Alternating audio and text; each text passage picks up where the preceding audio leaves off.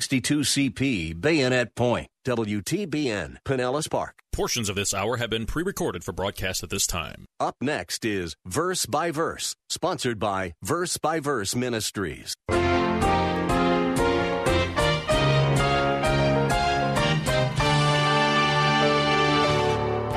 He wasn't referring to a half-hearted effort. He wasn't referring to fulfilling a religious obligation by coming to church once a week. He was saying that true believers can't live without Him. And they demonstrate this by constantly pursuing righteousness like a starving man constantly pursues food. Welcome to Verse by Verse with pastor-teacher Steve Kreloff of Lakeside Community Chapel in Clearwater, Florida. We have been studying the Sermon on the Mount, and our focus so far has been on the Beatitudes. In Romans 9, the Apostle Paul wrote of the rejection of Jesus by the Jews of his day. Let's pick up the lesson right there. Here is Pastor Steve. Now, going back to the fourth Beatitude, I want you to notice that Jesus didn't simply say that citizens of His kingdom just desired righteousness. No, He spoke in stronger language. He said they hungered and they thirsted for it. Very strong language. That leads us now to the second question that helps to unfold this fourth Beatitude. The first question is, what did He mean by righteousness? Practical righteousness of moment-by-moment obedience to His Word. But the second question is this: what does it mean to hunger and thirst for righteousness? You know what? Our Lord purposely conveyed the fourth Beatitude in words that were intense and words that were extreme. This is beyond normal language. See, hungering for food and thirsting for water were concepts that our Lord's Jewish audience were very familiar with. See, unlike most of us who think that we're hungry because we missed a meal, or that we're thirsty because we're waiting a few minutes for a cold drink on a hot day, the people listening to Jesus had a whole different perspective on hungering and thirsting. These people, for the most part, were very poor. You had a low class, socially, financially in Israel, and a high class, but you didn't really have much of a middle class. And so these were very poor people who often did live on the edge of starvation. They didn't know where their next meal was coming from. That's why Jesus said, when you pray, thank God for your daily bread. They didn't go shopping for a week or a month or 2 weeks, whatever. It was a meal at a time. And as far as water goes, they lived in a hot and dry climate, with water being very limited and in short supply. And so they knew what it was like to need a drink in order to survive. Those of you going with us to Israel always need to have water with you. And that's certainly available. In fact, these people, just to demonstrate that this is exactly what Jesus is talking about, a little bit later in the Sermon on the Mount, He addresses the anxiety they had about wondering where their next meal, their next drink, as well as the clothing on them was coming from. He says in verse 25 of chapter 6, having told them that God will care for them and don't worry, He says in verse 25, for this reason I say to you, do not be worried about your life as to what you'll eat or what you'll drink, nor for your body as to what you'll put on. Is not life more than food and the body more than clothing? He's addressing people who hungered and thirsted as a way of life because they didn't know if they were going to survive. So they found themselves in desperate need most of the time for food and for water. And it's in those terms of desperation that Jesus described how citizens of the kingdom long for righteousness. He compared this kind of desire, the desire of longing for righteousness, with the intense longing of a starving man. A starving man has for food, and a dehydrated man has for liquid. If you've ever been dehydrated, you understand something of this experientially. Now, the Bible, in a number of places, refers to this intensity. It demonstrates it, and by demonstrating it, we're given a glimpse of what it means to really hunger and thirst for righteousness. Listen to David as he cried out to God in Psalm 42, verses 1 through 2. I would encourage you to mark these verses down. Psalm 42, 1 and 2. As the deer pants for the water brooks, so my soul pants for you, O God. My soul thirsts for God, for the living God. He also said in Psalm 63, verse 1, he said, O God, you are my God. I shall seek you earnestly. My soul thirsts for you. My flesh yearns for you in a dry and weary land where there is no water. These are psalms. These are worship songs. This was David's heart cry put to music. That's what he was doing. Those of you who only like hymns, consider that these were the spiritual songs of the Bible. This crying out to God. And notice what David is specifically crying out for. He craves fellowship with God. He's crying out for a deeper spiritual intimacy with God. He needs God like a starving man needs food and water. He's panting for God like a hungry animal and a thirsty animal. He's hungry for him. He can't stand living apart from God. He longs to know the Lord and enjoy his fellowship and his presence. This is tremendous. He's not asking for an experience. He's not asking for power in his life. He wants God and God alone. He's not asking for God to give him something other than himself. That's what it means. That's what it means. He also said in Psalm 119, verse 131, he said, I opened my mouth wide and panted, for I longed for your commandments. Isn't that great imagery? David had such a yearning to walk with God that like a thirsty animal, panting for water, he said, I pant for the word of God. I open my mouth, fill me with your word. Now, folks, this in essence is what our Lord was referring to in the fourth beatitude about thirsting and hungering for righteousness. He wasn't referring to a half-hearted effort. He wasn't referring to fulfilling a religious obligation by coming to church once a week. He was saying that true believers can't live without him. That true believers have to have fellowship with him. They have to obey him. They have to live for him. He's the priority of their lives. Without him, there's no reason to live. And they demonstrate this by constantly pursuing righteousness like a starving man constantly pursues food. That's what it is. Let me try to clarify this. What he's talking about is that those who know him, there's a sense in which we are never content with just knowing him. There is and I'll explain this even further as we get along, but there is a lack of contentment with us spiritually. We must know him better. We want to know him better. We're not content to simply come to know him and that's fine. We're okay. Because now we're saved. We're on our way to heaven. We have to know him better. There is a depth that we want to go. We're never satisfied, no matter how long you've been a Christian. You never think, well, I've reached a point, I've been to Bible school, I've been to seminary, I've sat under a ministry, I've listened to a lot of tapes. I really know a lot. I think I'll just take a break here. That's not the way it is. You want to go deeper and deeper in your understanding. There's always a hunger, always a thirst for more. You're never satisfied. You never feel like you've reached it. You know who illustrated this? The great Apostle Paul. In Philippians chapter 3, he talks about coming to know Christ. But he's not content with coming to know Christ. He cries out in verse 10 that I may know him. Now, he's already said he's come to know him. But he said that I may know him and the power of his resurrection and the fellowship of his sufferings. Paul said, I want to get so close to Christ that I will enter into that fellowship that only those who suffer can really know. Because Jesus suffered, and I want to know him better, so I want to enter into that fellowship of his sufferings. Paul went on to say that he was not content with where he was spiritually. Verse 12, he said, not that I have already obtained it, meaning ultimate spiritual maturity, or have already become perfect, but I press on so that I may lay hold of that for which I was laid hold of by Christ Jesus. I want to be as godly as Jesus Christ saved me to be. He's saying, brethren, I do not regard myself as having laid hold of it yet.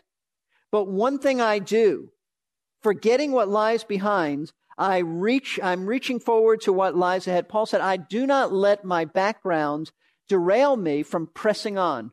I don't look at my background and say, I was a murderer and I was such a horrible person and I killed Christians and I despised Christ and I'm just paralyzed by that. Paul said, I forget that kind of stuff.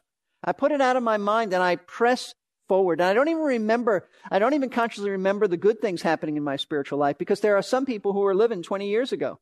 If you ask them what God is doing in their life, all they can tell you about is when they were saved 20 years ago, 30 years ago, 40 years ago. My question is, what's been happening now? Don't live on a past experience. Paul's saying, I'm not living back there. I press on. He says in verse 14, I press on toward the goal for the prize of the upward call of God in Christ Jesus. Here's a man who was not content in just being converted. Here's a man who was not content with all the great spiritual experiences he had. He had actually been transported, as you recall, to the third heaven. The Bible says that in 2 Corinthians. Paul said, I've planted churches, I've led many people to Christ, I've grown immensely, but I'm not content. I'm not staying there. I'm not looking behind at all my spiritual achievements in the kingdom. I press forward. Here's a man who was not content. Peter says the same thing as he closes his second letter. He exhorts us to grow in the grace and knowledge of our Lord and Savior Jesus Christ. Keep growing. Keep increasing. Keep understanding more of His grace and more of the knowledge of Christ. Who is He? What is He like? You never graduate unless the Lord takes you home to glory. You never graduate in this life. See, it's just not enough to be introduced to Him at salvation. The true believer is driven to know Him better, to always go deeper, be more like Him, to be more consistent in obeying Him and His Word. And yet many of us, if we're honest, and of course we need to be, we'd have to admit that though we are believers, and we're sure we're believers, we don't have that kind of appetite. We don't have that craving for His fellowship, for growth, for obedience like we should. Isn't that true? Many of us are just like that. We read this and we go, man, I used to be like that, but not now. John Blanchard, once again, in his book, it's an excellent book if you can get it, on the Beatitudes. He's a British evangelist and Bible teacher, contemporary. He writes this about the existing prevailing condition among many Christians. He says, one of the greatest sins of sickness in the Christian church today is the widespread lack of hungering and thirsting after God. One can often gauge this by dwindling attendances at evening services. Many churches have dropped an evening service altogether because of a lack of interest. Surely this lack of appetite is a sign of sickness. The same shows itself in the behavior of some people when they do come to church. They seem restless, fidgety, or listless. They barely sing the hymns, rarely open a Bible in order to follow the reading, and often seem to treat the sermon as a lullaby. Others seem more interested in musical presentation or drama than in the preaching of the Word. He writes, a pastor friend of mine once told me, for many people in our churches today, Christianity has become a spectator sport. He was speaking of those who attend church, not so that their spiritual hunger might be met by the living God, but so that their religious feelings might be massaged, preferably to music. Now that, I think, aptly describes our day. Aptly describes it. And maybe that describes you. Maybe that describes you, that there really isn't that intense longing for Christ and His fellowship that you should have. And maybe you look at your life and say, I once had that. I was once so thrilled. I once had a craving for Him, but now it's like I'm on a spiritual diet. I don't have much of an appetite anymore. Why? As Kent Hughes puts it, you were joyously desperate for the things of God, but not anymore. Why did that appetite get diminished? The answer is found in 1 Peter chapter 2. Very important, so let's turn there. 1 Peter chapter 2. Peter actually tells us why some of us don't have the appetite that we should have, that God wants us to have. 1 Peter chapter 2. I want you to notice first verses 2 and 3. Peter says, like newborn babes, like tiny infants, he's saying, long for the pure milk of the word, so that by it you may grow in respect to salvation if you've tasted the kindness of the Lord. Now, he's addressing believers, and he says that those who have tasted the kindness of the Lord, meaning that at salvation, at your conversion, you tasted His grace. You tasted His mercy in saving you, right?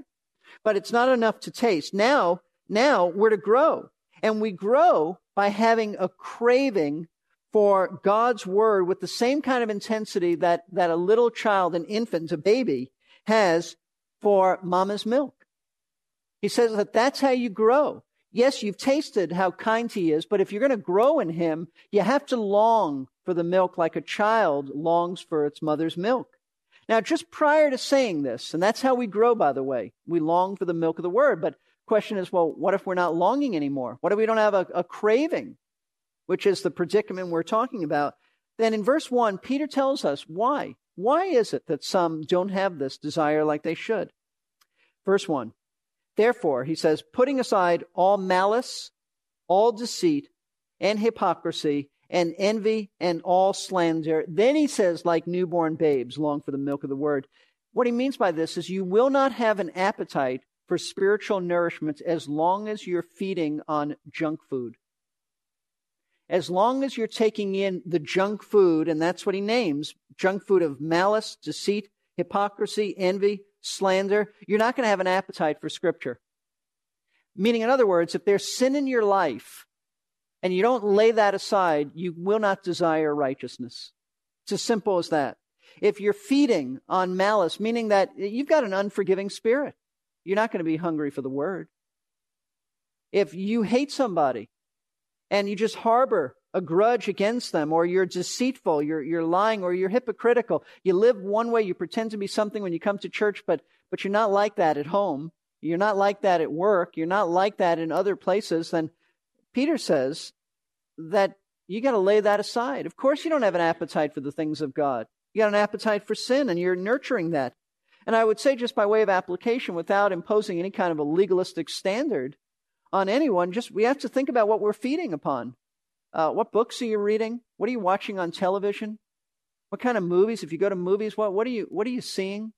What is it that really is filling your mind and nurturing bad attitudes and sinful thoughts?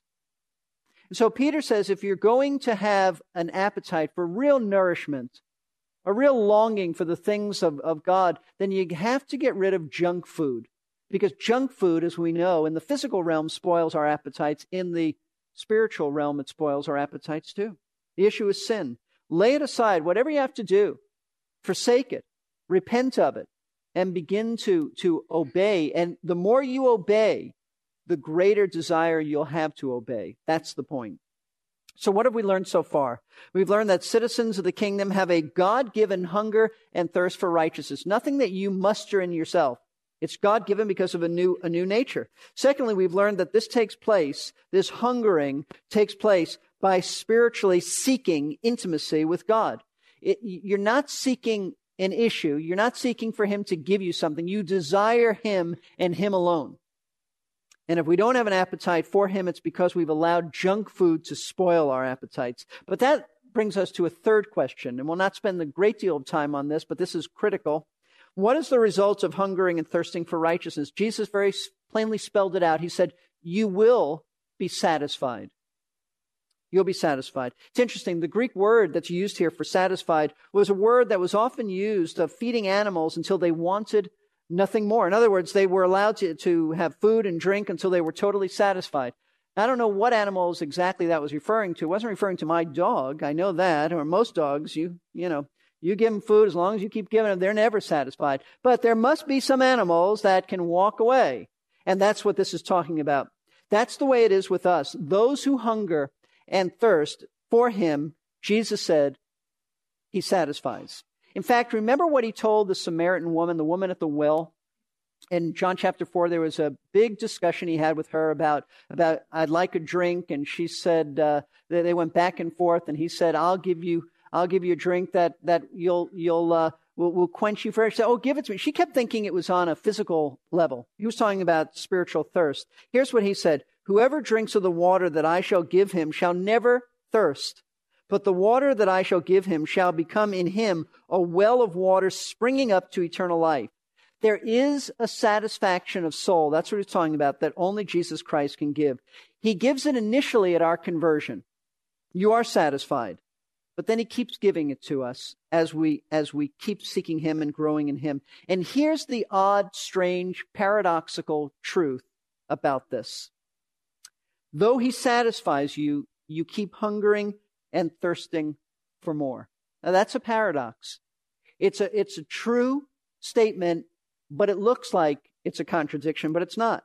How can you experience hunger and satisfaction at the same time?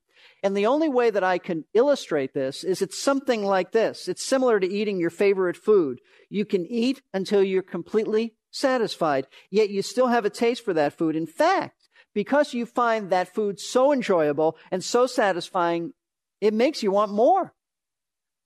In the same way, those who hunger and thirst for righteousness find it so satisfying they want more.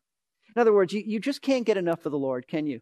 The more you know Him, the more you want to know Him. The more you're satisfied with Him, the more you long to be satisfied again and again and again. The more you are intimate with Him, the more you desire intimacy. So yes, you are satisfied, but you still hunger and thirst for more.